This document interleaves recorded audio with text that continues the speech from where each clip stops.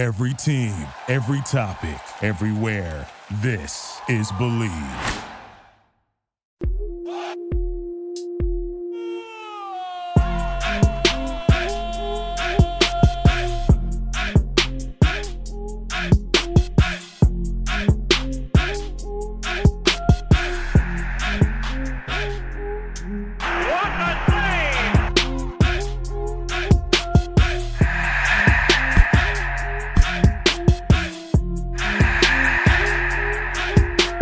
Ladies and gentlemen, welcome to the Crack Podcast. Ladies and gentlemen, welcome to the Crack Podcast. You're on with your host, Mookie Wilson. I'm proud. I'm so happy to be with my two brothers. Let's get a big round of applause, please, for DeMarcus Beasley and Aguchi Anyewu. What happened to Mookie? What happened to Mookie? He was trying to change it. That's the only thing you wanted to be different about was not These guys have been telling me I have to change up. These guys have been telling me I have to change up the intro. You still did the shit the same way. Still did the same way. Still did the same damn thing. You made it different when you didn't say Mookie. That was the only. Hey man, steps, man. I just go off a feeling, man. There's no script here. You know, my brother, there's no script. You know, I get excited when I see you guys, man. I'm so happy to introduce my two brothers. I'm proud of you guys. What can I say? That's cute. You know? What can I say? That's cute. He said that shit on camera, but And listen, man, I need to call you CBS man. I mean, how is it to be a professional media person, brother? I wouldn't call it professional. I still don't know what the hell I'm doing. International media. What's up? International media. Shit. Yeah, I mean, I'm starting to get a little bit of hang of it, but man, it ain't easy as what people think it is. Listen, if you guys don't know, you got to check out CBS All Access. They have, obviously, the Europa and the Champions League, and Bees is there representing us, holding it down. The Fort with Ian Joy and your other co-host is? Poppy Miller. Poppy Miller, baby. So big shouts to them for taking care and birthing Beasley. We did all the hard work, breaking in his Wi-Fi here. Word. But, hey, the shit cut off one show. I can't remember what game it was. I don't know if it was Wednesday or Thursday, but I was in the process of speaking. It was during halftime, and my internet, my Wi-Fi went out. Oh man. Hey, but I've seen that on ESPN, NBC News, Fox Channel. Yeah, shit happens. Shit happens, man. It's technology. We can't. I just got through a hurricane, so shit was going crazy in and out all week. Gooch, what's up with the DMV, my brother? A lot of things going on in the DMV. A lot of protests, baby. A lot of things going on. I'm good, man. These days, 2020, as long as you can say you're healthy and alive, you're doing all right. You're blessed. You're blessed, man. You're blessed. And we hope everybody out there is blessed, all our listeners, all our crack crew, the people who've been riding and dying with us every week and going through the journey of us producing and starting this podcast. We've come a long way, and we've been fortunate to have a couple of people, interested in partnering with us. Bees, how do you feel about that, and where do you want to do? Where do you want to take this the Crack Podcast, my brother? I want to take it as far as it can go. Yeah. You know what I'm saying? I think it's not just about a podcast. It's, you know what I'm saying? It ain't just about soccer either. We talk about a lot of different shit. About things that's going on right now in America. We talk about being black in America. We got a lot of different views and opinions on different issues. So it can be more than just a podcast. You know what I'm saying? This is the start. Definitely. Definitely. And Gooch, speaking on the climate, we have to discuss the Breonna Taylor outcome that not one police officer was charged with a crime of the killing of 26-year-old Breonna Taylor. What are they saying in D.C., and what are your thoughts of hearing that news? What are they saying? I mean, I think we all saw it. There was one officer that was indicted for misfiring, for wanton endangerment. And basically what that meant is none of his bullets hit Miss Taylor. They hit a wall or air, the wall of a neighbor, and he's the one that actually had charges.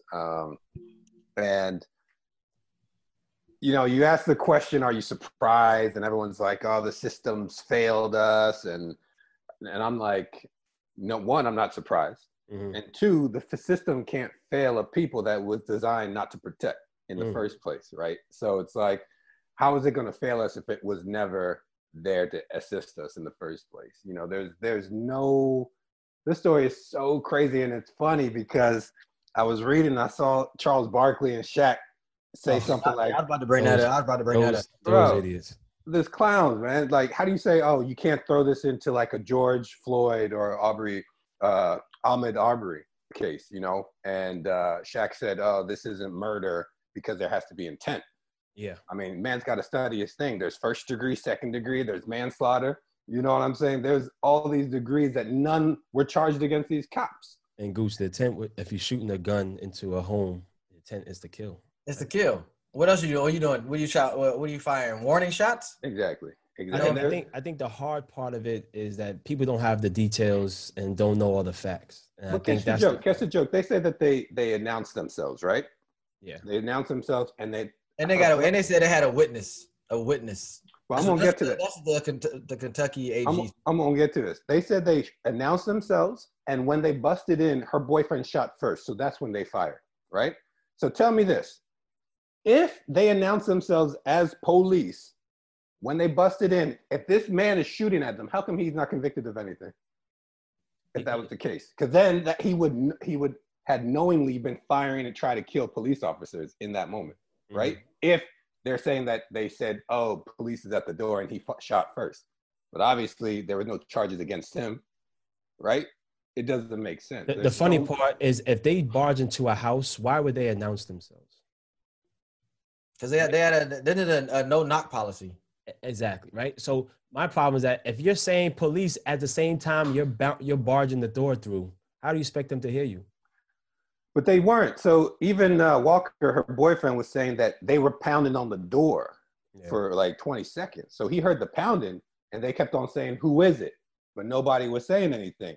And he was saying that he was scared because he knew at the time her ex-boyfriend, who was involved in some illegal stuff, didn't like the fact that they were together. So he was scared like his boys or him were coming in the middle of the night.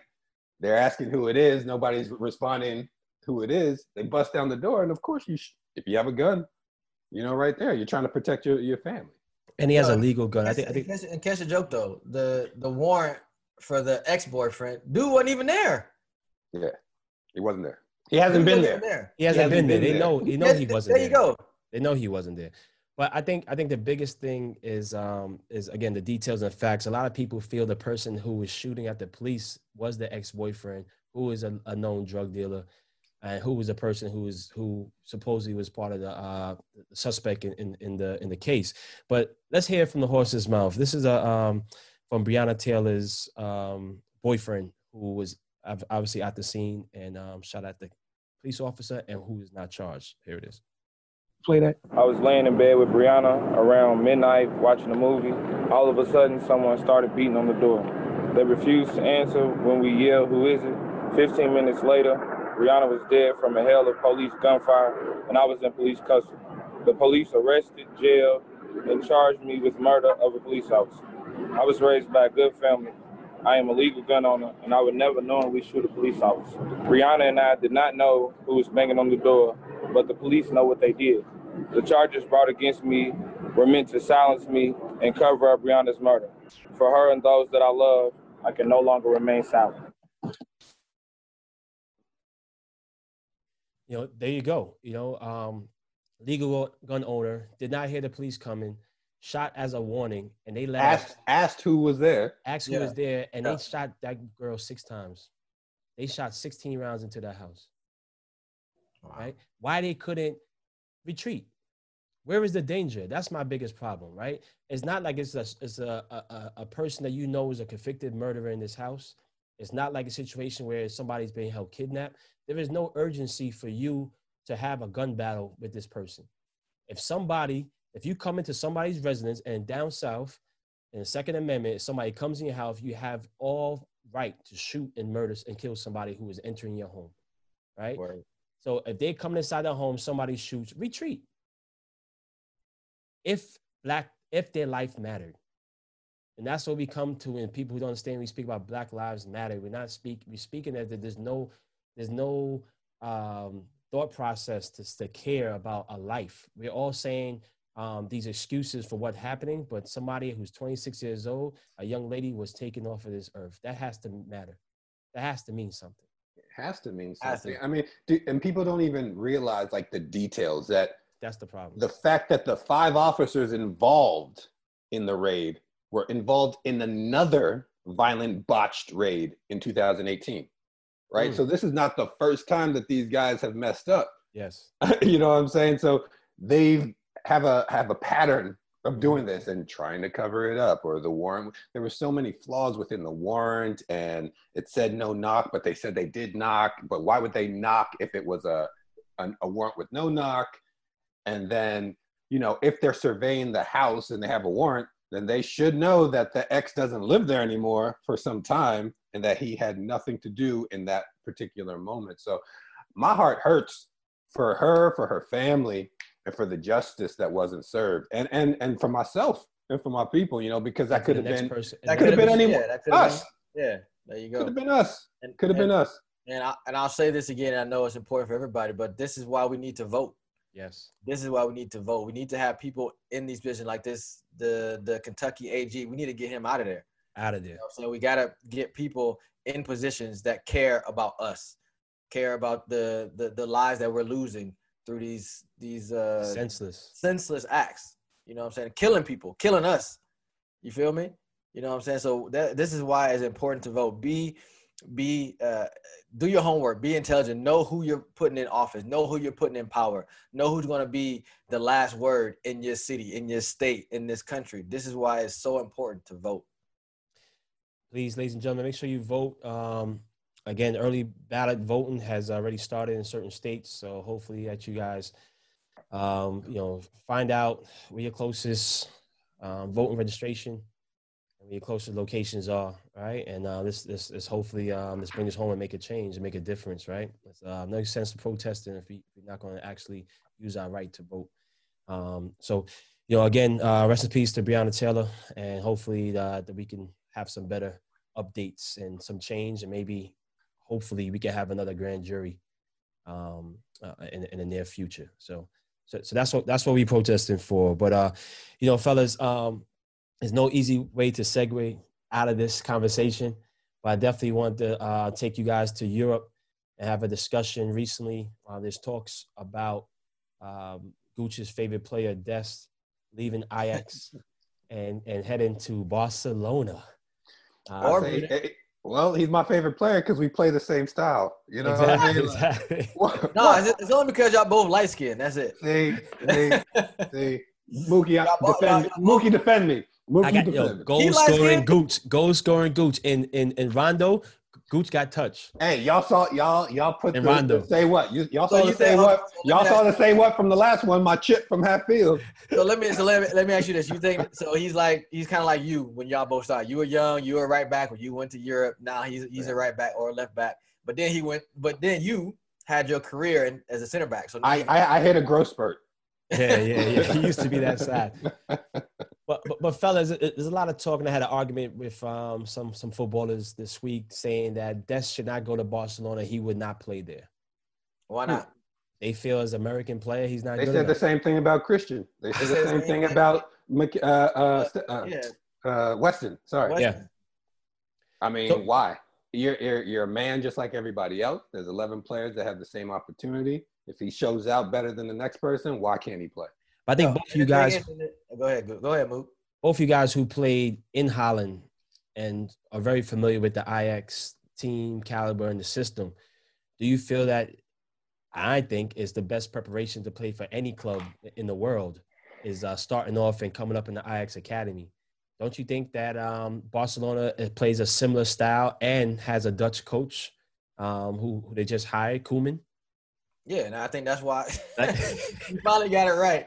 You've been saying Coleman for the last. I've been calling him Coleman. That used to be the Everton coach. What's my man Coleman name? I don't even know. Yeah. But no, yeah, you're right. I think with him growing up in the system, and it's not just about the football part of it. I I know this because with PSV, it's the discipline part of it too. Yes. So you're playing for a big club. I remember when I was at PSV and like you couldn't even have, my shirt had to be tucked in. Little shit like that. Like I remember one time that I was in a game and we're playing a league game, whatever. And Hiddink was my coach, Hoos Hiddink, one of the legend coaches in Dutch football. And we were playing a game, and it was a throw on the other side. I was, playing a striker then, or a winger, and he was, he's like, "Bees, yelling on the other side of the field. And I turned, I thought maybe like my position or something like that. And this is a true story. He literally like went like this. You can't see me, but he literally told me to, did a movement to tuck in my shirt. But I'm just saying, like, that's the discipline that you have when you play for with those Dutch teams. Like, it's not just about the football. Yeah, he'll have the football brain. He has the skills to succeed in Barcelona or Munich when he gets his shot. But I mean, off the field stuff, the discipline and how you have to be as a young man. Yeah. You know what I'm saying? I mean, if you think about the Dutch league and you think about Barcelona's style came from who? Cruyff. Back in the day. This is typical Ajax football style. I mean, if you look at all freaking successful technical players in the last 10 years that came out of the Ajax system before they were 22 years old, playing for Arsenal, playing for Man City, playing for Barcelona, like that style, it's almost tailor-made for Barcelona, right? It's like plug and play. Okay, you're good. We're going to bring you here. We're going to make you great. So I think that if he goes and if he doesn't start every game, who cares? If he's playing and he's learning, next year he knows more and he gets another opportunity to win the starting position then. Shit. And another good thing is that they just sold Semedo. Exactly. They sold Semedo. So they have Sergio Roberto playing at right back. Well, some of the preseason games they've been having Sergio Roberto, the guy, he plays everywhere. He can play in the middle, he can play left back, right back, but he's been playing there. So there could be a spot for him. And the good thing about it is Koeman knows him. Yeah. He knows that he thinks with the team he has in Barcelona, he's looking at his team and he says, hey, I need this. Listen, it's 2020. We got an American star in Juventus. We got an American star in Chelsea. Why can't we have an American star in Barcelona? Hold on. Listen, American fans are getting very excited, right? I'm getting excited. As they should. You had Zach, who started for Man City in the Cup game. I'm excited. You talking about American fans? I'm getting excited. You're not an American fan? Yeah, hold on. I wish I. Hold on. He's about to come out of retirement. Are you an American fan? Hell nah. Listen, so you have Zach starting at Man City. You have Brooks playing in Bundesliga for Wolfsburg.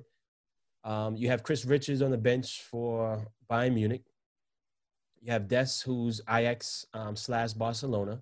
You have Tyler Adams. Or Munich. That's the thing. Yeah, or Munich. Yeah, or Munich. They both want. You have Des playing, even though I think he's better in a Barcelona system than Bayern Munich. But you have Tyler Adams playing at in Champions League with Red Bull. Leipzig. You have Mr. Juventus, I call him now, which is Wesley McKennie. You have another one I want to speak about who just came on the podcast last week, which is Brendan Aronson, who rumors, it hasn't been finalized yet, but I think we pretty much know that he's supposed to transfer to RB Salzburg, right? Playing under Jesse Marsch. So he'll improve and get European and Champions League experience. You got Reina at Dortmund. You have Gio Reyna playing at Dortmund, Pulisic playing at Chelsea. And you got Cannon now at Boavista. And then you have Josh Sargent who's playing at Werder Bremen. Yep. You know what I mean? And we've had this before, but to have these guys at the age where they are to play. Not like this. To be honest. Now, I'm not saying the talent. I'm not saying that. No, but playing in Europe. I'm talking about the teams that these guys are playing for. Yeah, different level. At this moment, they're all starting. You look at, because I'm gonna be straight 100 with y'all. Even when I was at PSV or Rangers, when I first got, I was there, but I wasn't towards like the end of my second year in PSV. Mm-hmm. I wasn't as important as to the club as I was when I first started. And you weren't as young as they are. And I wasn't as young. These dudes are starting. Yeah. They're important to the club. They're playing big minutes in these teams and for these big clubs. So that's a whole different spectrum. I think people forget about that. Yeah, we had a lot of people, a lot of guys here, myself, Gooch, whatever. And I know Gooch, he played at a lot of clubs and was important at a lot of clubs, but not the clubs these dudes are playing at. Yeah. You know what I'm saying? And playing right now, playing 90 minutes every week. You know, even Sargent, the coach said, if I had a starting team right now, he's going to play. And he has been playing. He's been starting. You know, what is he, 20? 19? Yep. Yeah, and that's all the criticism that he was getting. All the criticism he was getting after his first year in the Bundesliga, like, he's not good enough. I'm like, the boy can't even buy alcohol legally. Give him some time. You know what I'm saying? Like, he's gonna grow into it. He's gonna be a terror. Yeah, so I love the movement. I know we always speak about it, but I love giving the young boys love because they deserve it. You know what they're doing right now. They're setting the standard. You know what I'm saying? And even bigger than what we did in our past. You know, I love what they're doing. I love how the confidence that each of the young guys have when you hear them speak. Definitely. You know how they play. You know, as football players, we know that, we feel it. We understand what they talking about, and to have that at such a young age, younger than what we were when we went over to Europe, and to be that dominant in those type of clubs, man, it's great to see. Definitely. Yeah, Gooch, you ever been in a relegation battle? No. Nah? Thanks. That's lucky for him. Lucky for you. Let me what team were you with? What? What team were you with relegation, Man City? I was with Puebla. We had a relegation battle. That ain't count. Well, I don't count. I mean, Man City. He's trying to say because it wasn't Europe. No, hey. Oh, you just talking about Europe? Okay. Well, yeah. I mean, okay. I'll say Man City. No, it counts. It counts. I mean, okay. Man City wasn't as bad because we ended up being 15, but we weren't really that bad at. You know what I'm saying? Like we weren't really in the battle. Yeah. We won enough games that we were cool. You know, maybe like 5, 6, 7 games left. You know what I'm saying? But in Puebla, man, we need a whole show about me talking about Mexico. We need to do that. Yeah. We got to have a whole show talking about Puebla. In Spanish. So Mookie, you out. He got that New York Spanish. Hey, fellas, I want to talk, take us into a segment since we're talking about Europe and take us to our Say what? I say what segment. Former footballer Carlton Cole, who played obviously for Chelsea and West Ham United. He had a statement speaking about taking the knee before each game in the Premier League. And I want to hear you guys hear the statement as well as our listeners and tell me what you think. I'm all about action and let's talk. Yep. Look, at the end of the day, I think when it first happened, loved it. Like the whole of Premier League getting involved, everyone noticed it. Everyone was all for it. And everyone that saw what happened in America, and it wasn't just about that. It was just what happened in America with George Floyd. It just sent shockwaves across the world. So people took notice. And I think that novelty's kind of worn off now. Yep. You got to look at real change at the top of businesses, not just in football but across the board. I think it's really people don't need to take the knee to make a difference. If you understand, I know it's a sign. For me right now, it's just a sign, and it's not actually doing anything. This is now become a PR stunt. With taking the knee, it's become a PR stunt. I'm not saying not to do it anymore. Like you can still do it, but still make a difference. If you're taking a knee and there's no change, what's the point of taking a knee? Mr. Carlton Cole, big up to yourself. Interesting take on it, but something I respect. Gooch, how do you feel? Why are you smiling? I'm trying to be courteous. Damn, I'm not trying to kill him with my commentary. Great career, great player. I don't agree with his comments whatsoever. Yes, the actual act of kneeling isn't innately changing the world, but it's bringing acknowledgement and a visible acknowledgement. Nobody said it was changing laws, right? And before you can change anything, you have to acknowledge there's a problem. And the world doing that, or the players doing that, is a sign of acknowledgement, right? After that, yes, there has to be action to actually implement this acknowledgement. nothing wrong with it. But for him to say it's a PR stunt, how is it? What's it a PR stunt? My life is not a PR stunt. Okay, my life that matters. His life, he's black. It's not a PR stunt. So if players feel the need that they are, what's the word I'm looking for? They're welcomed. Maybe 2 years ago, if they had done this, they would have been ridiculed. They didn't feel comfortable. If a player now today feels comfortable enough to stand up for this and kneel, he needs to shut up and let this player voice his opinion. Right? Yeah. There's nothing wrong with that. Yeah. That's my words. B, what you think? Yeah, I mean, I agree with a lot of what Gooch said. I think that if a player decides that he wants to kneel to still have the acknowledgement of what we're trying to achieve as a nation, not just as black people, but we need everyone to get on board with what we're trying to do. I think he should be able to do that. And I did not, and I would say it again, I did not like him calling it a PR stunt. I do agree with Gooch with that. But I do agree with what he said about, it's about action. I don't see, if someone doesn't kneel, but they still, down, I don't want to say down for the cause, but down for the what we're trying to achieve as a nation, as a country, as black people, as a world.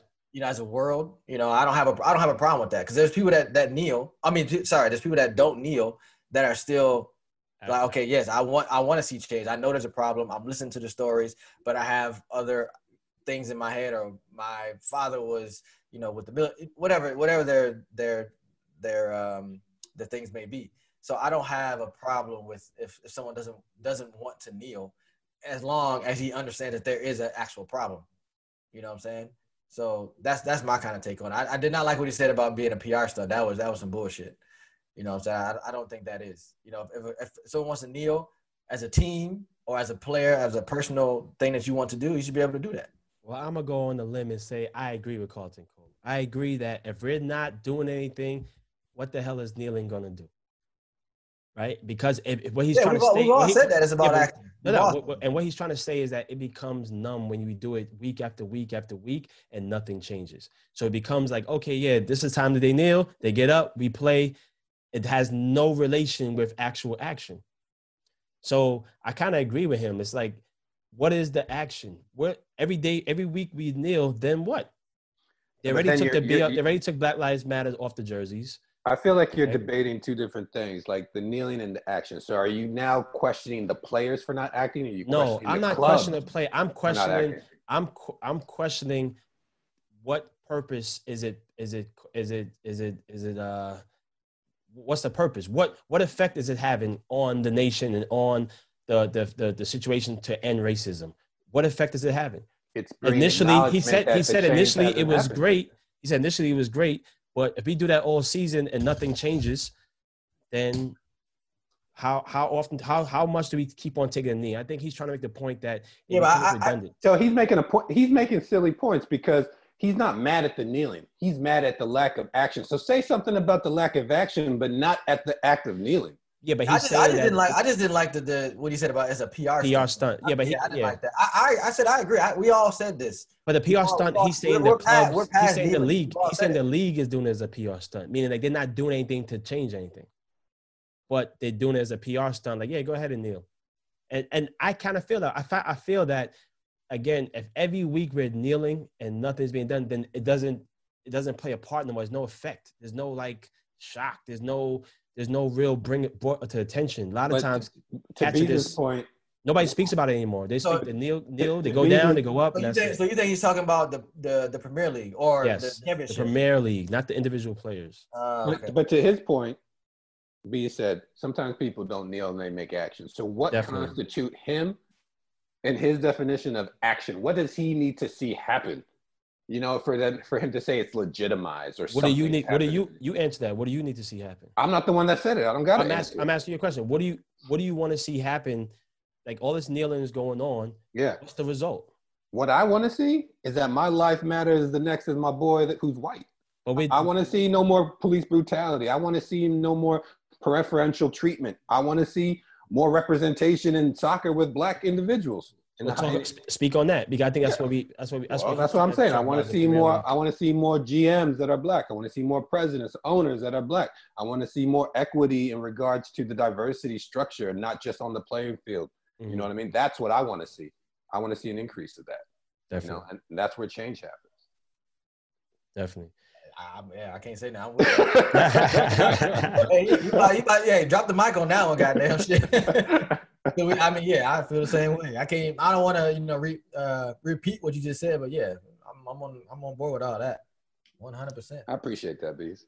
No problem. We don't agree much, but this one. So, fellas, I want to ask you: have you been watching any MLS lately? I had the chance to check out the past couple of weeks, actually, since the thing restarted. And man, MLS, I want to support you guys, but I'm struggling right now. It's a rough year. 2020 has been rough for everybody. Do you think that's due to the I guess not the regular preseason? I mean, they had the bubble. They did have the bubble, and we actually said that. We were like, we're going to give them a pass because lack of preparation, the bubble, the performances from all the teams weren't great, and then after the bubble, it still ain't great. Yeah. It's crazy. So what team? What's not great? You can't just say a broad comment. Give me some detail. Give me some info. What y'all talking about? I mean, listen, you're the stats guy. I watched the game yesterday, Cincinnati against my guys at Columbus Crew. No, Cincinnati played somebody, and I watched the game, and I counted. I only took 20 minutes. Not one time was 3 passes made in a row. Every third pass, it was a ball in the air or a bad pass. Oh, they play Philly. They play Philly. Maybe that's not your type of football. Maybe that's what they want to do. No, we're talking about football. We're talking about football, guys. Come on. I feel like right now in the MLS, in most games, not all games, in most games, it's like the better of two evils win, right? Nobody's really playing good. It's like if this person scores or whatever, Chicago shitting all over Houston, 4-0. New York shitting all over Inter Miami, 4-1. Then you got Colorado shitting on San Jose by 5-0. And you got LAFC shitting on Vancouver 6-0. Like, I'm looking at this. Are these American football scores or is this soccer? Like, what's going on? Yeah. I mean, it was midweek. It was midweek. Listen, I asked you a question about midweek. You know MLS is full of talent. Is it the coaching that's the problem? I mean, I think the coach. With that comment, what you just said, or that question, San Jose, 100%. He's a coach for San Jose. Yes, I saw some of his comments. Like he says, obviously he's trying to defend him, he's trying to defend his team, trying to defend the club, and he says, we don't know what's going on in the club. We don't know what's going on at training. We don't know what type of. I mean, that's what he said. This is not me talking. This is what he said after they got beat 7-1 against I think it was Seattle. Because everybody was coming after him and saying this and saying that. But this is a perfect example of the team not buying in anymore than what he's selling. And I've talked about this even on CBS. Yeah, how important it is for the players to buy into whatever the coach is selling. Because if you don't, you don't get these type of results. Yeah. How are you getting beat 6-0, 5-0, 7-1 in the last? What, 4? Bro, in the last 11 games, 38 goals against you. Yeah, that's ridiculous. As a defender, I'm quitting. I'm not playing no more. Goalkeeper on strike. I don't want it. It's just like, the players is just like, we not with it no more. Yo, if you don't change the coach, that's why I keep talking about that mentality. In football, that's a beast. If you might want to play, you might want to try to win a game, but your head won't let you. If the technical director, Leach, and the GM, Fiorinelli, don't fire the coach, then they got to get fired. Point blank, period. I have to go, too. Clean house. Start from zero. You got the Crack podcast right now. We'll take over the club for y'all. Hey, definitely. I'll train Gooch Sporting and be the president. Even in the bubble, and I'm talking about San Jose. Even in the bubble, everybody was saying they want to watch San Jose. And it wasn't because they were good. They just know it's going to be entertaining. I'm being dead ass serious. Yeah. You know what I'm saying? It wasn't because of how good they played. They did. I think they got to the semifinal or the quarterfinal. I think, or something like that. They got it out of their group, but they knew it was gonna be it's gonna be a Wild Wild West game. It's like an accident. It's gonna be a 4-5, 5-4. Well, listen, I'm calling it now. I'm bringing on a MLS coach to answer those questions. We're gonna get right to the source. All right. So in the next 2 weeks, ladies and gentlemen, trust me, we're gonna bring up a coach up onto the crack, and he has to get under the fire, under the glow's light, and he has to answer some questions for us. Okay, let me ask you one question before you go. What team do y'all think is the worst in MLS right now? Gooch? Mookie? Oh God! Y'all watch more MLS than I do. I ain't gonna lie. Who do I think is the worst? I think it's a coin toss between DC and San Jose. Gooch love DC, boy. Well, look, things got to change. I love my city. You know, I will rep DC till I die. But I ain't can't. You from Maryland? Born in DC, raised in Maryland. Come on. You know, everybody around outside of DC say they from Only DC. Maryland. Hey, man, freaking Mookie lives in Connecticut, repping New York. But ladies and gentlemen, I'd love to introduce to you our guest for tonight. He's an NBA player, been in the league for 10 years, but I call him a footballer. And I'm saying the reason why he's such a great NBA player is that he had a soccer background, the upbringing of kicking the ball. Let's get a big round of applause for my guy, my boy, Mr. the Great Wesley Matthews. Yes, sir. What's up, man? What's up, Dre? What up? Hey, man, we taking claim, man. You're a footballer. You know that, right?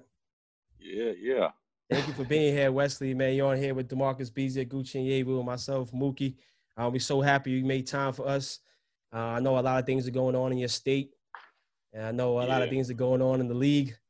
But, you know, we invited you on because not only because you're a successful and great basketball player, but you are one of us. You know, and you're a Midwester like Bees, and he feels that alone sometimes, having no other Midwest people around him, you know? Word. Indiana. Less is more. There's plenty of us. There you go. Y'all hiding. Put some respect on the Midwest, goddamn. Please. I be joking though, man. So people don't know. You were born in Milwaukee? No, so I was born in San Antonio, but I've been in Madison. I grew up in Madison, was raised in Madison. Definitely. So, yeah, you ever play soccer against people whose season's in October? Yeah, because it's too cold. It's 30 degrees, and we still out there. Yeah. Do you follow the local team that just started, Forward Madison, out there? No, I haven't. But I'm gonna check them out when all that. Yeah, we got to connect you with them. We that's our people's out there, so we definitely got to connect you out there. Okay, yeah. So Wes, man, I mean, coming off a weird season, my brother, in terms of the whole COVID in the middle. A lot, you know, with soccer, MLS didn't really get a chance to start. EPL was finishing when they got interrupted, but you guys were like right in the cusp, right in the March, right about to get into the nitty gritty, and the rug was pulled underneath you guys, man. Especially how successful your season was going. How do you feel your season as a whole went, and how did you do adjusting to that, man? It's crazy. Man, truthfully, it's hard to. No one's really asked me. This is the first time someone asked me, how do I feel the season went? You know, it's kind of a two-part question. I mean, two-part answer. Like, you know, being on a historic pace, the way that we were to win X amount of games, on pace to win 60 plus games, had the regular season that we had, it was unbelievable. We won 17 straight games. I remember there was a point in time in the season where I didn't win 17. It took me till after All-Star break to win 17 games. 17 games, So to win it 17 straight, it was unbelievable. So, like, you cherish all that and then have all that expectation, and then it's gone, you know, and then life hits, you know. It's real. Like, we get so caught up in our sport, we forget sometimes, like, the worlds keep going around us. And, you know, when COVID hit, like it did, and shut everything down, it kind of opened up everything, you know. So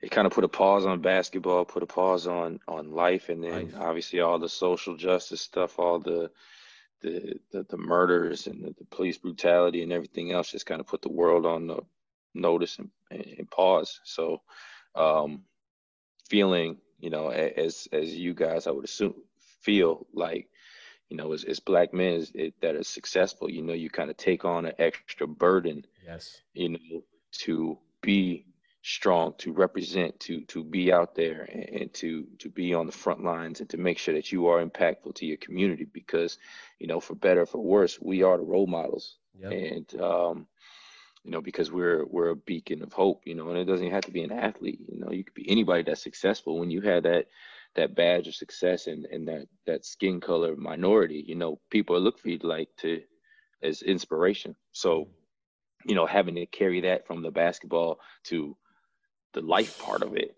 it was a crazy flip. You know, It was crazy to be like, all right, from shaking hands and signing autographs to now trying to teach, you know, trying to understand yourself, trying to educate yourself. Like, hold on, okay, I knew this basketball part, but I didn't even know about all this other stuff. And you know, and diving into it and, you know, making yourself more educated, because again, for better or for worse, people turn to you. Yes. And then for basketball to then restart, you know, for sports to restart, it was an excitement. You know, it was kind of like a breath of fresh air, but you can't take away everything that happened, you know, and you can't take away that momentum. So it was a burden. I think a lot of guys carried a heavy burden with them to the bubble to restart the season. You know, there's no doubt about that. But then as far as just the basketball, I mean, obviously it wasn't what we expected. You know, we didn't play well in the seeding games. Never really found our groove. Lost the first game of the first round, but then we were able to win 4 straight. And then obviously losing the way we did to Miami. It's hard to really depict whether this was success or failure or what kind of season. It was just, I guess, 2020. Yeah, it's 2020. It's an asterisk mark season, right? That's what it is. It's 2020. Yeah. Just to go back a little bit, you know, you're very socially conscious, and obviously Wisconsin has been through a lot and continues. And I know you've stepped up in the foreground as being one of the bright stars that come out of your city. Can you speak a little bit before we get too deep into the NBA about what you're actively doing to help the city and also to guide the city, and what are things looking like right now? I mean, things are obviously you saw what we did with the Bucks and the whole NBA. You know, I can't thank the league enough. You know, the support that they showed for our stand for what happened, you know, in Kenosha in our own backyard, to Jacob Blake and to the names of those who, you know, were gunned down after protests or riots and all that stuff. It's tough right now. It's the city, the state is in a point where it's being exposed, and I think it's shocking. It's shocking to me for sure. Like, you know, growing up here, you don't know all that. You know, you don't know those stats, you don't know those numbers. But as far as what I'm doing, you know, I'm getting my team, my agency. We're turning over every stone, every rock, connecting with all the people in this, trying to connect with all the people in this state. Creating, you know, educating ourselves, educating myself, you know, getting together with pillars in the community, you know, that to really figure out something that's solid, something that's sustainable, something that can be the foundation, a staple that forever can't be uprooted. You know, I think a lot of times in situations like this, you just jump to go do something and you throw money here, and that's easy. You know, figurative. I've done that. You know, I've done that. That's nothing. But, you know, this needs more than just money throwing. This needs action behind it. This needs change. This needs pressure. This needs accountability. You know, and that's not something that can be rushed into, unfortunately. But I've got a lot of things in the work. Have you guys in the NBA ever thought about reaching out to the brothers in the MLS and collabing? You know, because you guys have you guys have big influence. You know, you got big names. It's a huge sport in this country. And I think that a lot of times, especially now, we should lean on each other, right? And absolutely. Your influence becomes ours, vice versa. And I would love to see that happen instead of everybody in their own lane, you know, power in numbers. Absolutely. And we were actually on a call. We've done a couple calls with, you know, the Bucks, you know, being in the state of Wisconsin, with the Brewers and the Green Bay Packers. So that's been cool. But honestly, man, when this when all that took place, we didn't expect a fraction of this.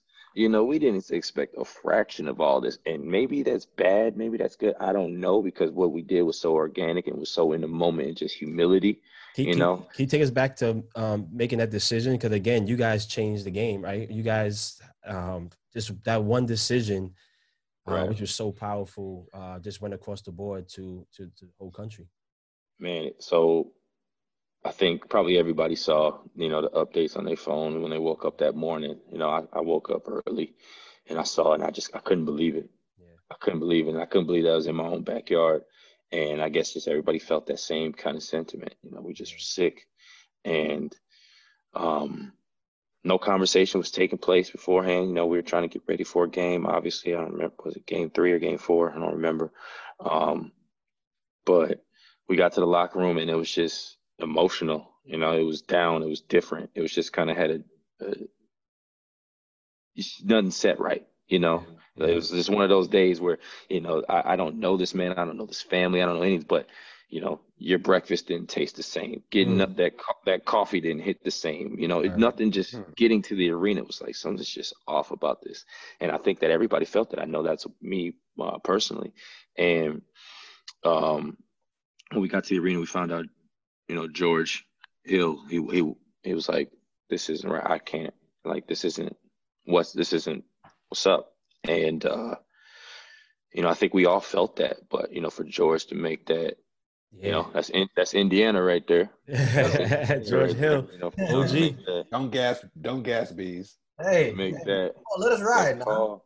And then, you know, Sterling Brown, who had, I don't know if you guys know Sterling Brown's story, but, you know, he was a victim of police brutality and all that stuff in the state of Wisconsin. That was like a year before, correct? Yeah, something like that. Yeah. So, you know, he obviously had a hit closer to home with him as well. And so, you know, he actually brought it up to the whole team. Whereas all of us didn't know that that's what was happening. So he brought it up to the whole team. And this is all taking place 20 minutes before the game. The clock is going on. Everybody had warmed up and did all this stuff. So you guys warmed up, came back in the locker room. So so we all go out individually, shoot around, time and all that stuff, all that stuff. So now we're back in the locker room and getting ready to have our meeting, our film breakdown. You know, 22 minutes. Yeah. And you know, SB comes in and he's like, "Look, this is what's happening. This is how I feel. I'm not gonna let my brother sit alone, so I'm gonna sit with him." And then once that happened, it was like, "All right, everybody, we know what it is," you know. And at that point, that's when the storm started. We had no idea. We had no idea, but you know, it was crazy in that one motion. We talked to so many different people in 2 hours. You know, we were able to get on the phone with Jacob Blake's family. We talked to I don't want to misquote. We talked to the lieutenant governor in Wisconsin. We talked to the district attorney, I believe. Wow. You know, all that happened in 2 hours. And of us biggest not playing question, a basketball game. Did the staff and the organization support you immediately? Yeah.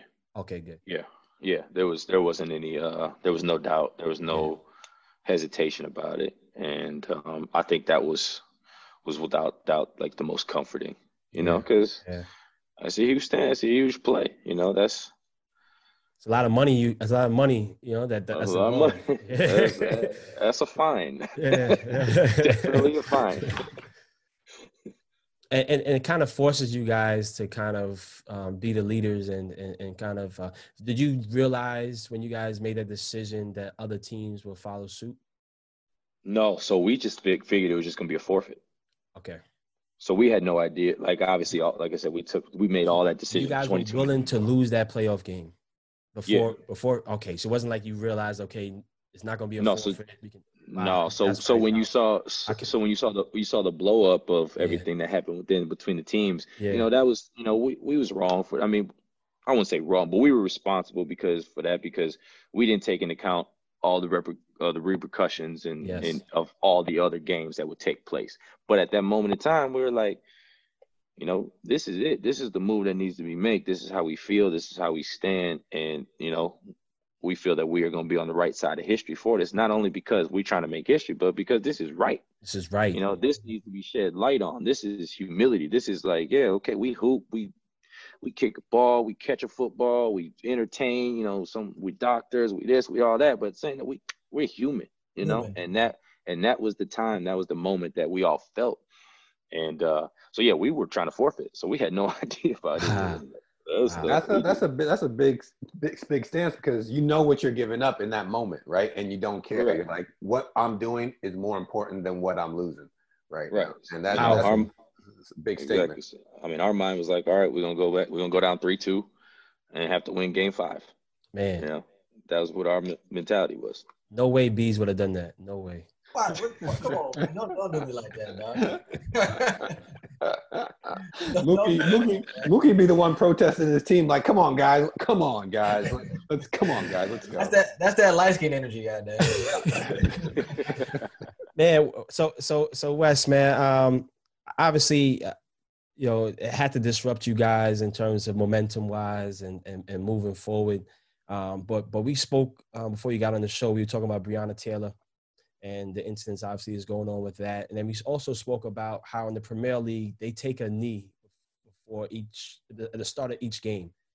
And a couple of players, one player particularly, and I think Sir, what's your boy name, Gooch, from QPR? That's Ferdinand. He made a statement saying that taking a knee is cool, but what are the actions? Do you feel that it's too much of, you know, saying Black Lives Matter, having hashtags, but there's, like you spoke about before, there's no real action being and also taking place. And even the NBA has Black Lives Matter and things on their jersey that eventually becomes numb. And people it doesn't really affect them how it once was. Yeah, I mean, I definitely can see the argument to both sides of that. You know, yeah. I'm part, you know, if you had to ask me, I feel like you can do both. I feel like both should be done, you know, but I definitely understand how the T-shirts and the hashtags and the posts and all that kind of stuff can just flood and you could be numb to it. I mean, that's real, you know, because if you think about it, you just get numb to anything. Like, think about until that George Floyd incident happened, you know, I'll speak for myself, until that George Floyd incident happened, when you heard about a police brutality or you heard about it, like, you were just like, another one. Yeah. You know, you were just like, dang, again, where was that one? You know, right. It is sickening that it took that to happen for it to be like, hold on. Like, did I really just watch this man die in 7 or 8 minutes or whatever the time was? Mm-hmm. Did I really just watch that? Because, like, when I remember watching the video, I'm like, okay, he's gonna get up. Yeah. You know, it's something like that was his life that I watched, and it took that for everybody. Like, all right, this ain't cool. Mm-hmm. It was never cool, but like this is disgusting. Yeah, enough is enough. Enough is enough, as if it already wasn't. But yeah, I can definitely see the numbing, but action also needs to be taking place, and I think action can't just be protesting and marching and all that kind of stuff. Action has to be, all right, that energy that's divvied up for the protesting and the marching and all that stuff. We got to see, like, okay, who can we talk to? How do we start educating? Now let's start voting. Now everybody that's on these protesting, everybody that is marching, like, all right, let's make sure let's make sure that we register to vote. Mm-hmm. Let's make sure, like, you know, my goal, I plan on volunteering at a poll site. Nice. That's one thing I definitely want to do. I've never done it, but that's something that I definitely want to do, and I will find a way to make sure that I do that in my state. Definitely, man. Definitely. Well, again, I just want to say you are a hero, and the rest of your teammates are a hero, and again, I just can't believe the bravery you guys have, and the decision to be unified and stick together is something that we all could learn from, you know, and move on, you know. Let's speak a little bit about your history and how you grew up in a NBA household, or a basketball household, I should say, but you end up also playing soccer. How did that happen? Yeah, right. So, what position were you? I was a forward. I was about to say goalkeeper. So that's crazy. So I'm gonna get to that. That's crazy. So my dad wasn't around, but my mom was an athlete. My mom was a Hall of Famer at the University of Wisconsin and all that. So she played basketball as well. She played basketball too. Yeah. So as elementary school, I'm at John Muir Elementary School. Trevor there. So we at recess and we playing basketball and all that kind of stuff. But then we start playing. So like I've never played soccer. Trevor played soccer way before I met him. So I'm like, I'm gonna come down and do what they doing. So start playing, start dominating. I mean, I'm taller, I'm faster than everybody. I'm like, this is fun. I'm like, I'm a competitor. I'm like, dude, this is fun. So I go back home and I'm like, Mom, I want to play soccer. She like soccer. She like soccer. What the hell is soccer? Boy, get out of here. What the hell is soccer? Black Better put a basketball game. Exactly. So I'm like, no, I played at recess with my friends. It was cool. So they're like, I don't even know how to get. So I was like, so then that's how me and Trevor really started to get close, was because we became we were teammates. And then Trevor's parents, Joe and Kelly, they my mom's best friend, and Cody, his little brother. You know what though? Brother. I was gonna ask you, were you any good in soccer? But I think I better off introduce a segment we have called. We gonna call Trevor. No, that's something new. Hey, don't mind Mookie. We gonna call Trevor. I ain't never heard of it. Find out. I quit.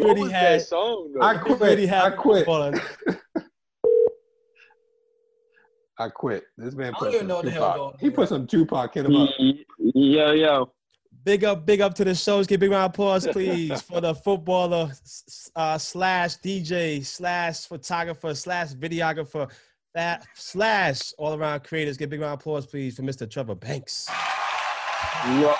You always do a good job of like gassing me up. This man in his intros. Trev, I apologize to interrupt you and your dinner. You're on the phone with Gucci, Bees, and your boy Wesley.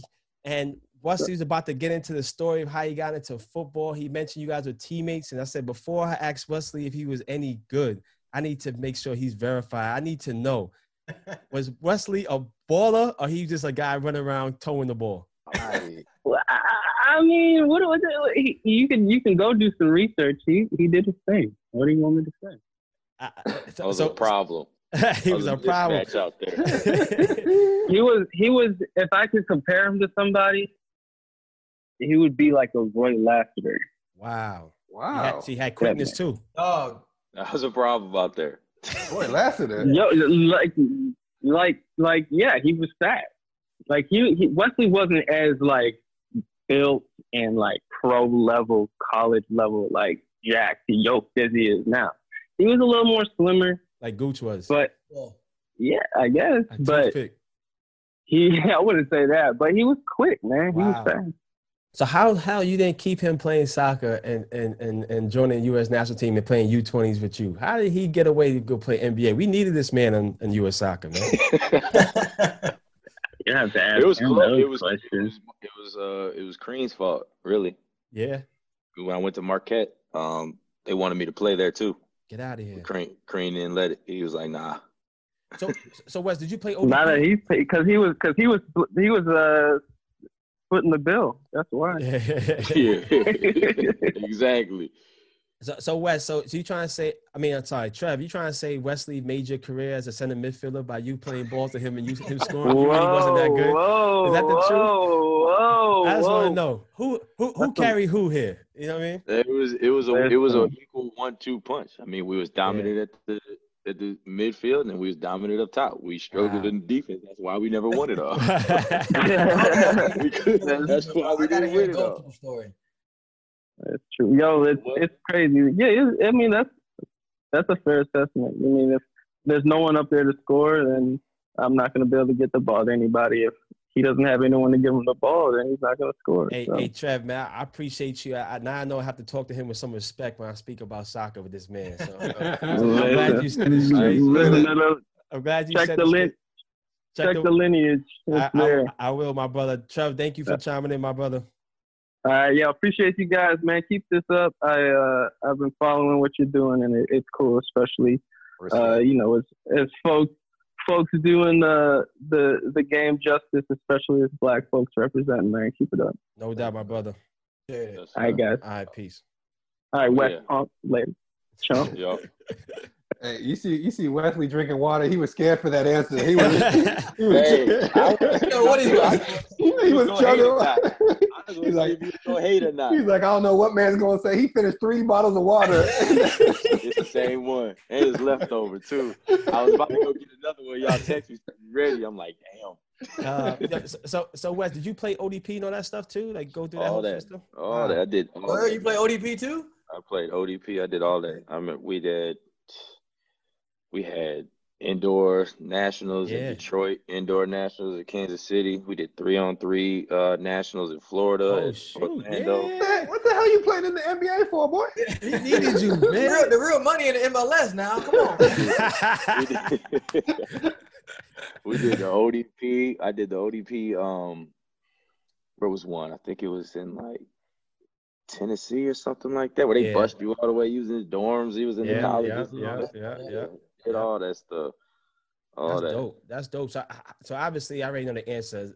You playing soccer helped you tremendously get to the NBA because of your footwork, right? And court vision. No, I agree. I agree with that because the thing about soccer, what people don't understand, one is physical as hell. Mm-hmm. That's what people don't really get. You don't understand that. You see the dives and all that kind of stuff. That's selling. I mean, look, it's in the NBA now. It's embellishing. You do what you got to do. I feel.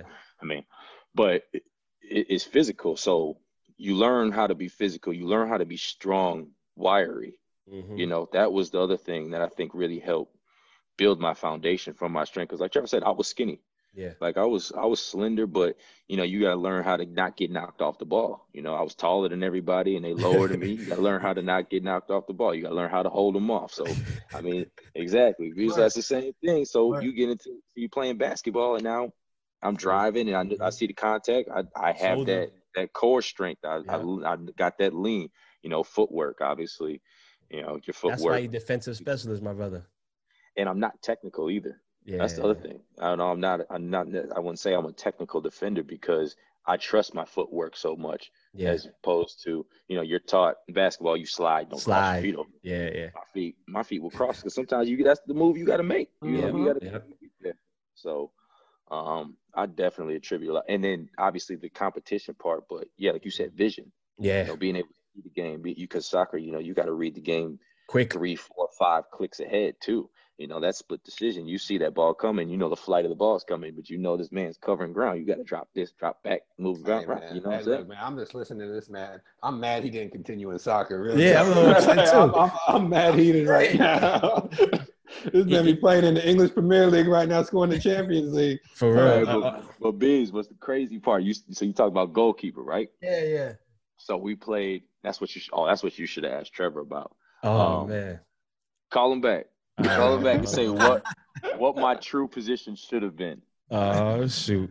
So I'm gonna tell the story before you answer. So I was playing in the alumni game, and I'm like, I'm not trying to get hurt or anything like that. You know, I'm still playing, so I'm like, I'll be goalie.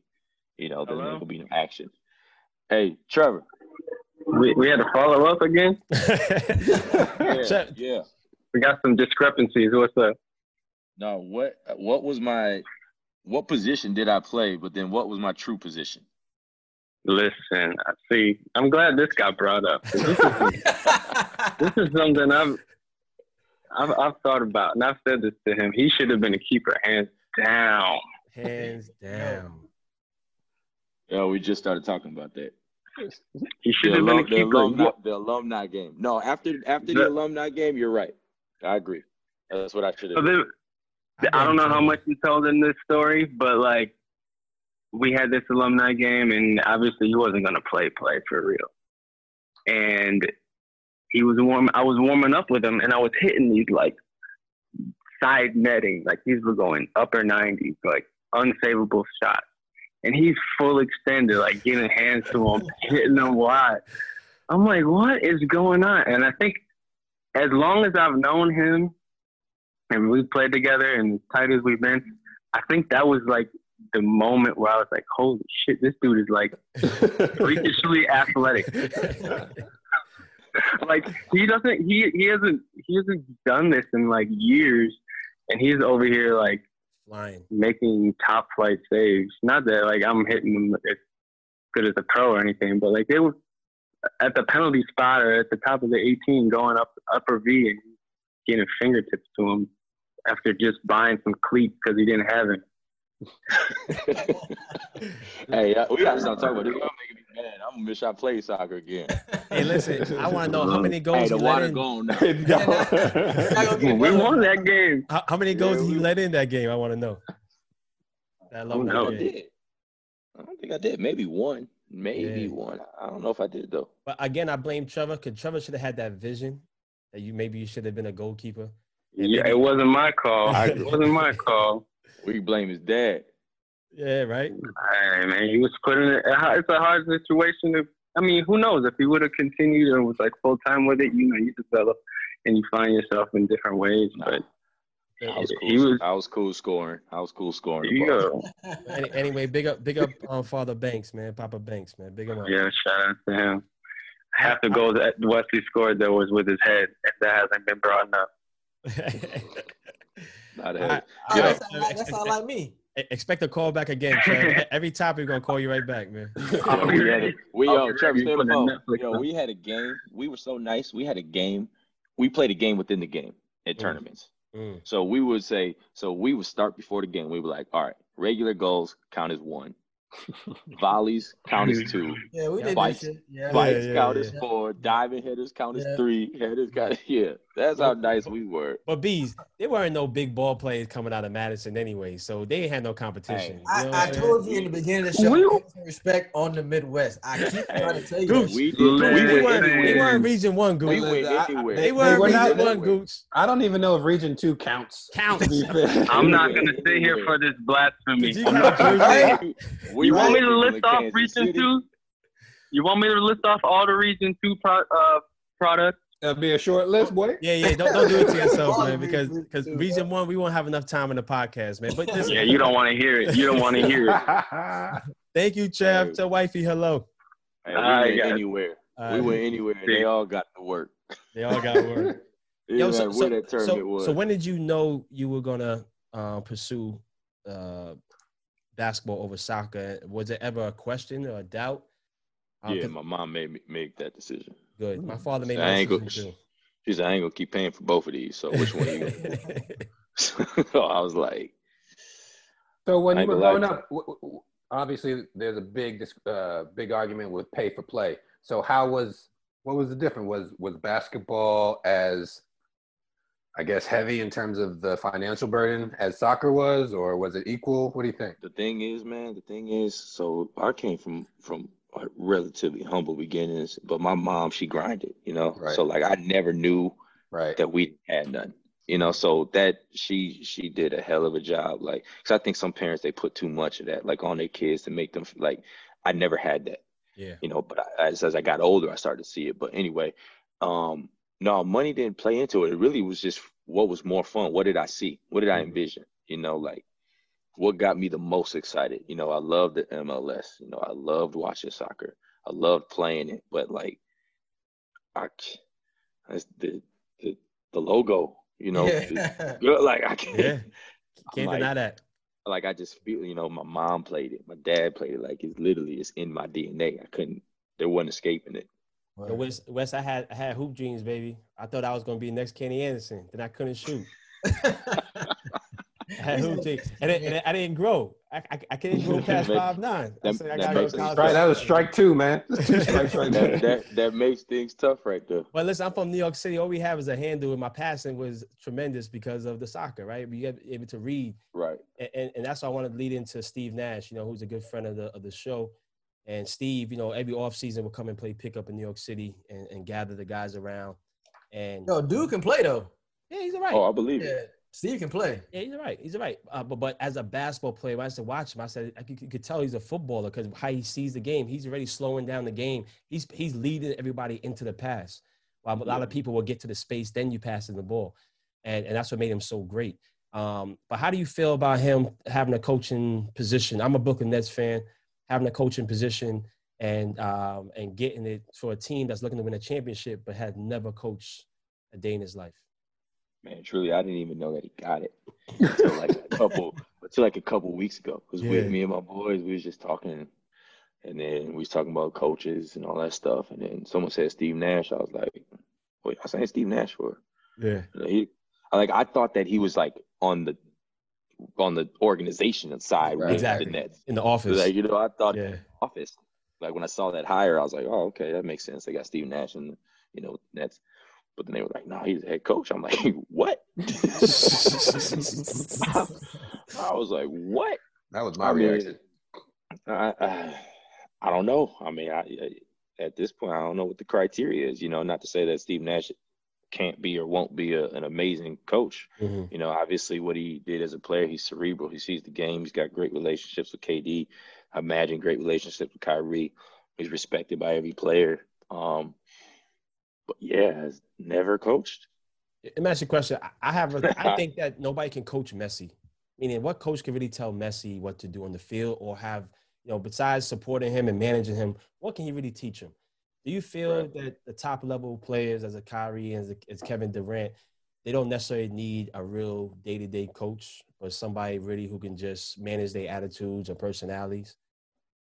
I think everybody needs a coach, and especially after watching The Last Dance, like the respect that in my opinion, no disrespect to LeBron. I mean, he's amazing, and statistically, he could be number one in every category ever. In my opinion, from what I've seen, like Jordan is the GOAT to me. I'm an '80s baby. Jordan is the GOAT. Yeah. That's my man's right there. Okay, that's the one time I'll agree with the Midwest. I'm an '80s baby. Jordan's the GOAT to me. So to see him and his respect that he had for Phil.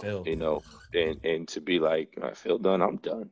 And to hear, the Dennis Rodmans and all these other guys, and then you talk about, rest in peace, how Kobe respected Phil, and you hear about how Allen Iverson respected George Thompson, rest in peace. So you get those. So like, I feel like everybody can still learn something from a coach. It's just a matter of what it is. It might not be basketball, but it may be off the court stuff, off the field stuff. It may be a temperamental thing that. I mean, look at what Phil did for that Zen stuff. Yeah. So Kobe embraced that. Speaking of Last Dance, is it your father played with Michael or against Michael? With him and I'm assuming against him. He was on his rookie team. So whatever team he called, whatever he called that team in that Last Dance. I think my dad was on that team. I never asked him about that. You never asked him, huh? I mean, we talked plenty about about stuff, but about like MJ. Since that Last Dance came out, he talking about MJ. He said he's just bad. Yeah, like he said some of the stuff. I met Mike one time, and we was in Chicago. Well, I mean, I didn't really meet Mike. Wait, let me hold on. Let me go back. Yeah, go back. Start again. Intro. I met Mike, but I didn't meet Mike. So we was from across the room. This is when I was playing for the Fire. This is when I was probably, 19 or something like that. And my ass was in the club, which I shouldn't have been, but I was in the club. And Mike had he was in this in the VIP room, blocked off from everybody, whatever. And at the same time, I was kind of like in the same kind of open area, but he was going to the bathroom, and one of the club dudes that owned the club, he was like, yo, y'all wanna meet Mike, or y'all wanna see Mike? And we're like, yeah, of course, we want to we want to see Mike. Wow, he's like, yeah, all right, well, when he about to come to the bathroom, because with Mike, they had to shut the whole bathroom down. Like they took everybody out. It's like, yo, you got everybody get out. They put like a whole. Hold on, Bees. I've seen Club Live do that for you when you went in there. So you talking? Oh shit! I'm real talk, real quick. And then so he didn't stop. So dude was like, so my homeboy that was the owner of the club was like, all right, well, when you see him, you got to be quick. So I was like, cool. So he brought Mike. He was bringing Mike to the bathroom, and then real quick, dude was like, yo, this is some of the players that play for the Fire, and he just said. He shook a hand, and then kept walking. I didn't get a name. I didn't say my name is DeMarcus. I didn't say shit. But hey, that's my time. I actually shook Mike's hand though. Did you wash your hands before? Hell no, I wash my hands of that shit. No, before shaking his hand, using the bathroom, did you wash his hands? He didn't get there yet. So I'm just saying that's my Michael Jordan story. So I did get to meet Mike, but I didn't meet Mike in the bathroom. Yeah. No, it was in like the. That was a beautiful story that I'm sure you could tell your children. I will. I shook MJ's hands right after he went to the bathroom. Yeah. I'm sure MJ remembers it too. On his way to the bathroom. I'm sure MJ remembers that shit too. That's funny. Yo, but I remember I had the pleasure to go with Trevor to watch you play in the Garden. And I remember getting a chance to meet your father after the game and talking to your father and talking to yourself. And I remember he was like, yo, you gonna come to New York to play? And I think he was like, hell no. And I swear to you, I don't know if it was the next day or 2 days later, what happened? That damn trade. That damn trade. That was scary. That was spooky to know that this man, the last place he want to go is New York Knicks, right? And then the next day, biggest trade for New York Knicks, he goes to New York Knicks. How did you take that? How did you embrace that? I was like, what just happened? That was my first time being traded. That was my first time being traded. And did not see that one coming. But I knew that it wasn't going to be a long stint. Definitely. It was so handle like a professional, just be respectful of the organization. I ain't gonna lie, it was cool suiting up though. It for sure was. Like just as a basketball player, as a basketball fan, like I've played in the Garden so many times, from being going to Marquette and being in the Big East tournament and all that stuff, that it never lost its lust for being the Garden. It was still that special time, but to throw the jersey on, like, to see that Knicks jersey, that's just one of those iconic. It's one of those iconic teams. You got the Lakers, you got the Knicks, you got your Dodgers, your Yankees, your Red Sox, your Wizards, the Bullets, Washington Bullets. The Bullets. You just got some of those iconic, and the Knicks is one of them. So putting that on and suiting up, it was cool. But as far as where that direction they're going, the direction I'm trying, like, it wouldn't fit. Yeah. But listen, man, you're in a great place right now. You're playing with some great players, and you're home, right? Yeah, and everything works out for the best. You're there for the community. You're there at the most pinnacle point in time period for the state. So I think everything works out for the best, man. And I just want to say thank you so much for coming on and joining us. And knowing that you are, having me. Appreciate you, brother. And you're official footballer and you're official crack member. And again, hopefully in your off season we can play pickup and bring you to see I'm goalie. Hey, he didn't want to score no one. Now he's the goalie. I'm goalie. Yeah, I'm cool. I was all region my senior year. Let them know. Let them know. That's what's up. Included Indiana. Official. All right, my brother. Enough love, man. I appreciate it. All right, be easy, man. All right, peace. He should have been playing soccer this whole time. Yo, he should have been playing soccer. See? He could have been in Europe chilling. He could have helped the national team, man. Yeah, man. Yo, so that right there just tells the tale when people say when kids are younger. You know what I'm saying? Like everybody say, oh, well, he can't play soccer because he playing basketball. What? Yeah, one sport. What would it be like if LeBron or all these players play soccer? Now you see it. Mm-hmm. Now you see it. It could have happened. It can happen. It is going to happen though. It needs to happen. It is going to happen. Once the best athletes start playing soccer in America, the world can forget about it. That ain't gonna be in our lifetime. Well, listen, but we're gonna have a part. We're gonna play a part in it, though, and you guys already have played a part. And we're gonna continue playing a part in it, and making sure that people who look like us and introducing the game to people who don't know how beautiful this game is. I think you could tell that he has a love and a passion for the game, and it played a major part of his development coming up. So I think that was dope. Well, yeah, I wanted to ask him more questions about football, yo. Yeah, just see what he liked about games or what team he likes, or what I'm saying, because he watches. I seen some of the shit on his IG. You know what I'm saying? Like, he watched the World Cups and, he got the jersey, you know what I'm saying? So I want to see football from his eyes. Well, so I definitely want to. You saw him getting hyped when talking about soccer. Yeah, he was like nostalgic moments. He started like, oh, man. That's what I'm saying. I want to get more into it. Hopefully we can have him on the show again. Oh, we definitely will. Just talk football. Definitely, definitely, man. But listen, fellas, again, we just want to reiterate to everybody to need to go out there and vote. Make sure you're organizing yourself to know where and when and what time you can get out there. And Gooch, please take us away. Yo, my boys, my brothers. I'm not going to do a same exit like Mookie does an intro, but you did it. I haven't. I said, my boys, are you not my brother?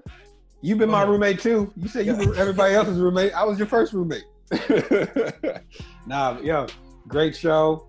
Our first non-soccer player besides the cop. This was great. Even though he has links to soccer, I think, like you guys said, we need to do better as a people, as a nation, as a country, as a world. Vote.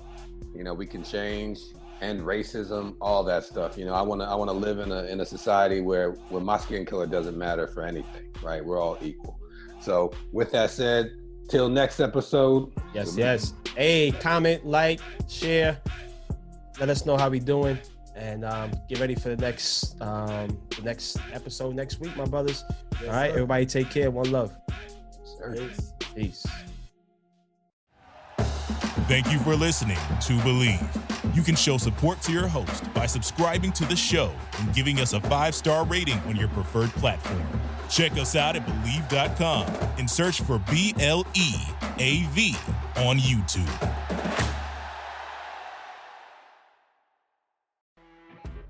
When you're listening to a true crime story that has an unbelievable plot twist that makes you stop in your tracks?